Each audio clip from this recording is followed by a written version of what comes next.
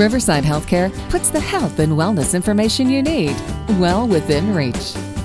Welcome back to the Well Within Reach podcast. I'm your host, Helen Dandurand, and today I'm going to be joined by Dr. Dara Patel, family medicine provider at Riverside's Frankfort campus, to debunk some colorectal cancer myths. Healthcare can be confusing, but thanks to your My Riverside MyChart, you can easily manage not only your care, but your family's as well. With a single click, your My Riverside MyChart lets you stay well connected to the same information your provider sees. You can view your health history, get test results, request prescription refills, pay your bill, or make an appointment. Manage your care from anywhere, your laptop, phone, or tablet. Learn more and enroll today at riversidemychart.org. And we're back with Dara Patel. Thank you for joining me today. Hello, everyone. Thank you for having me here. Of course. So to get started, could you just tell us a little bit about your background? Okay, so my name is Dara Patel. I'm a board-certified family medicine physician, originally from Orland Park, Illinois. I did my residency in California, currently working at Riverside Medical Group Frankfort campus as a family medicine physician. Awesome. Sounds good. So let's get into it. Go ahead with the colorectal cancer myths. So myth number one that I have here is that only people with a family history of colon cancer are likely to get it. That's not really true. So anyone can get colon cancer. It's mainly based on risk factor. So there is modifiable risk factor, which includes smoking, obesity, inactivity, heavy alcohol use, or red meat consumption, which is like 500 grams per week. Or the non-modifiable risk factor is family or personal history of colorectal cancer or advanced adenomas, personal history of inflammatory bowel disease, or personal history of hereditary polyposis syndrome. So anyone based on the risk factor can get the colorectal cancer. Gotcha. Okay, myth number two then, that colon cancer is only something that typically older men need to worry about. That's not really true. Everyone with the risk factor, as we discussed, the modifiable and the non-modifiable risk factor can get it. So not just older men can get it. It's not like that. Yeah, why is that? Is it typically more older men get it than usual? So why is that kind of the stigma, or people think that? I feel like people have stigma that as you get older, you're prone to get more disease. Mm-hmm. And younger healthy individual thinks that, I'm out of the risk factor, so I'm not going to get it. So that's why colorectal cancer is preventative screen to catch it earlier. Got it. Okay, my next one is that screening is only necessary, which you kind of just said this, but screening is only necessary for individuals with symptoms. No, so screening is done as a preventative, and there are two guidelines based on USPSTF guidelines and American College of Gastroenterology. They actually modified their screening guidelines earlier last year. Now, they said that you need to start screening at the age of 45 to 75 years.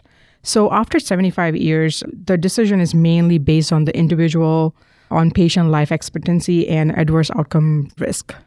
Gotcha. So the screening is recommended at the age of 45 to 75. What was it before the age, before they changed it? Before it was 50. Got it. So it's getting lower. And so it's something that, everyone needs to be thinking about and just preventatively making sure that you're good. Yeah. All right, we're going to take a quick break to talk about finding a primary care provider. Riverside knows that health is your greatest asset and that your primary care provider is your partner in health. Find a primary care provider that fits your needs at riversidehealthcare.org/primary care. All right, and we're back with another myth. This one is, our colonoscopies are difficult procedures to undergo.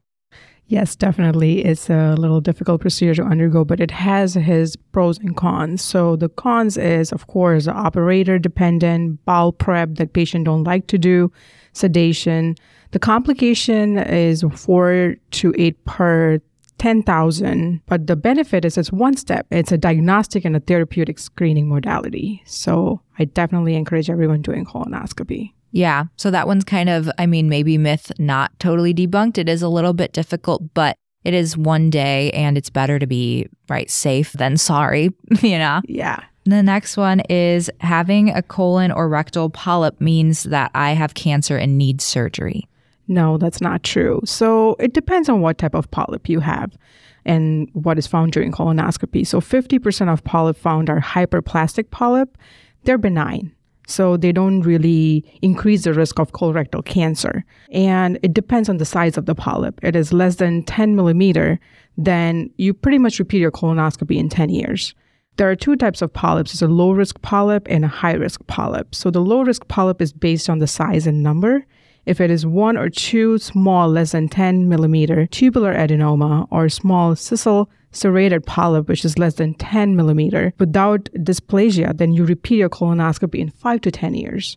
Now we talk about the high-risk polyps, which is 3 to 10 tubular adenomas or villus-featured high-grade dysplasia. Then you have to repeat it in 3 years. So it depends on what type of polyp is found during colonoscopy, which require further evaluation. Yeah.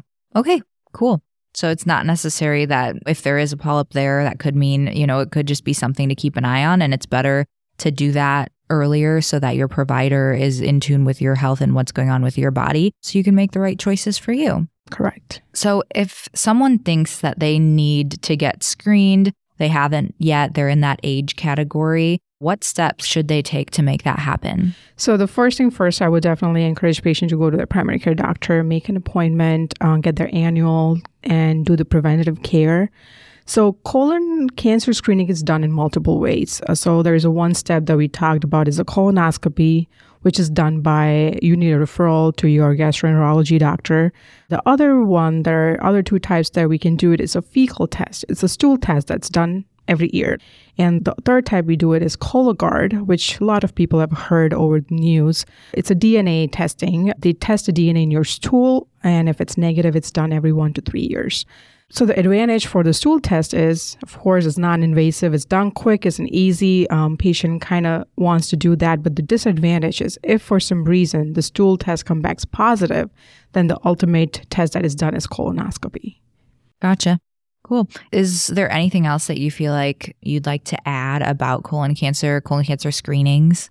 Yeah, so the last thing I would like to add is I want to educate the patient, the community, that colorectal cancer is the third most common cancer in the United States, and it's ranked second for the cancer-related death.